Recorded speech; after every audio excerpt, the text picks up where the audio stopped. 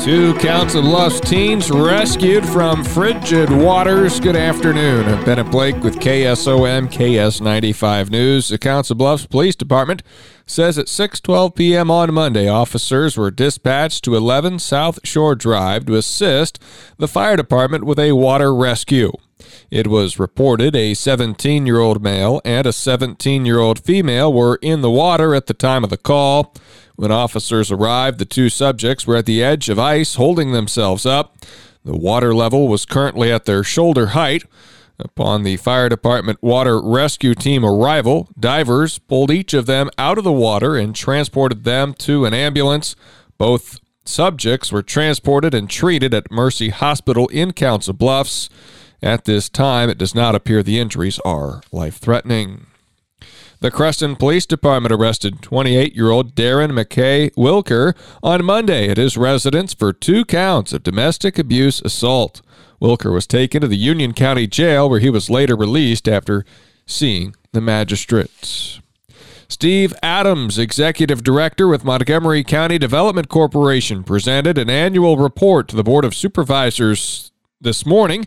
Mandy Billings with the story. Steve Adams said they met with Retail Strategies, a group they hired to do retail recruitment, about 10 different times on Zoom. We will not be renewing that contract. That did not end up going as well as we had anticipated. Adams noted that 3 different entities looked at the old Kmart building, but they all wanted warehouse and distribution space.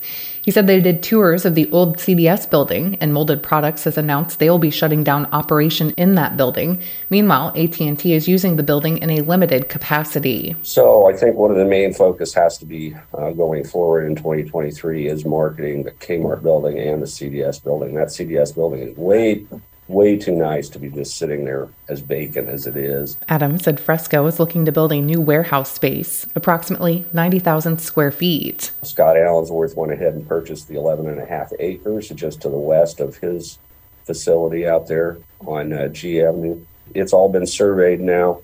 We were hoping to move a little dirt yet in the fall, but obviously the weather got in the way of that, so that didn't happen. They're looking at adding 25 to 30 new employees as a result of that. They'll be bringing a new press in.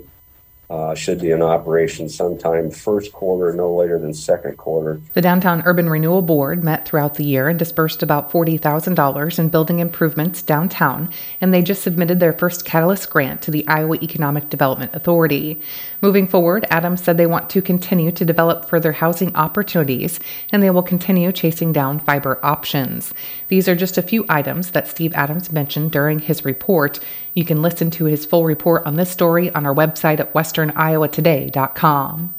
I'm Andy Billings reporting. The Page County Sheriff's Office arrested 48-year-old Jeremy Leslie Williams of Clarinda on December 11th for assault with bodily injury. Bond was set at $1,000. Williams, an inmate at the jail, was charged after assaulting another inmate at the jail. The Sheriff's Office arrested 52-year-old Brian Allen Dennis of Omaha on December 19th on a Page County warrant for interference with official acts. Bond was set at $300 cash or surety.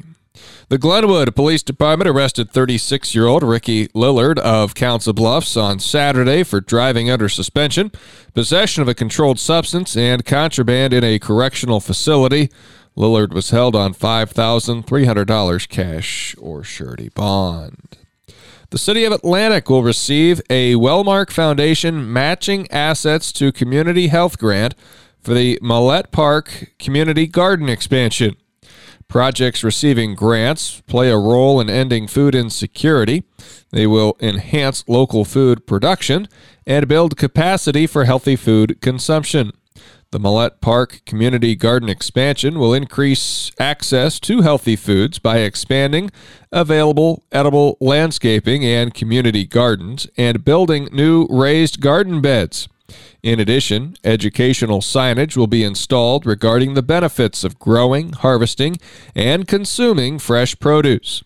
A shared produce stand will be installed for all community members to use. The Des Moines Police Department and the Iowa Department of Public Safety are investigating a fatal officer-involved shooting. Officers shot an armed teen during a domestic dispute yesterday. They say the 16-year-old boy raised a handgun toward officers after several minutes of de-escalation efforts. More than one officer fired at the boy. He died at a local hospital. This is the city's first officer-involved shooting of the year. The officers have been placed on critical incident leave during the investigation. The Iowa Department of Human Services is reporting overall flu activity in the state as high as cases continue to rise. According to the most recent report, 355 Iowans were hospitalized for the flu, up from 235 the week before. There have been 21 deaths related to the flu, 8 more than the previous week. Over 7% of Iowa students are out of school with flu symptoms as well. Gas prices are down again in Iowa. AAA reports the average price for a gallon of regular unleaded fell yesterday to a little over $2.86. That's 41 cents less than a month ago. Nationally, the average is just over $3.10. Texas remains home to the lowest prices at the pump, posting a per gallon average of about $2.65. The Iowa Historical Building in Des Moines is undergoing a multi-year transformation. Gone are the original pyramid-shaped skylights that leaked. Now there's this beautiful glass wall that has replaced those skylights.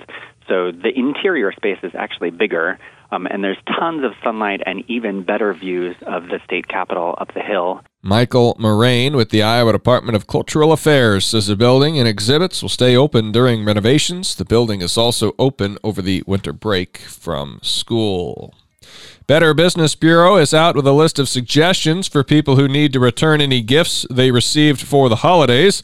The Bureau recommends folks try and find out the return policy for the store they need to visit before heading there and to bring a gift receipt with them if they have one. Also ask for a restocking fee, which can be up to 25% of a purchase price for some items. Also, time your returns for when a business isn't likely to be as crowded so you can avoid unnecessary stress. I'm Bennett Blake with KSOM KS95 News. More on the website at westerniowatoday.com.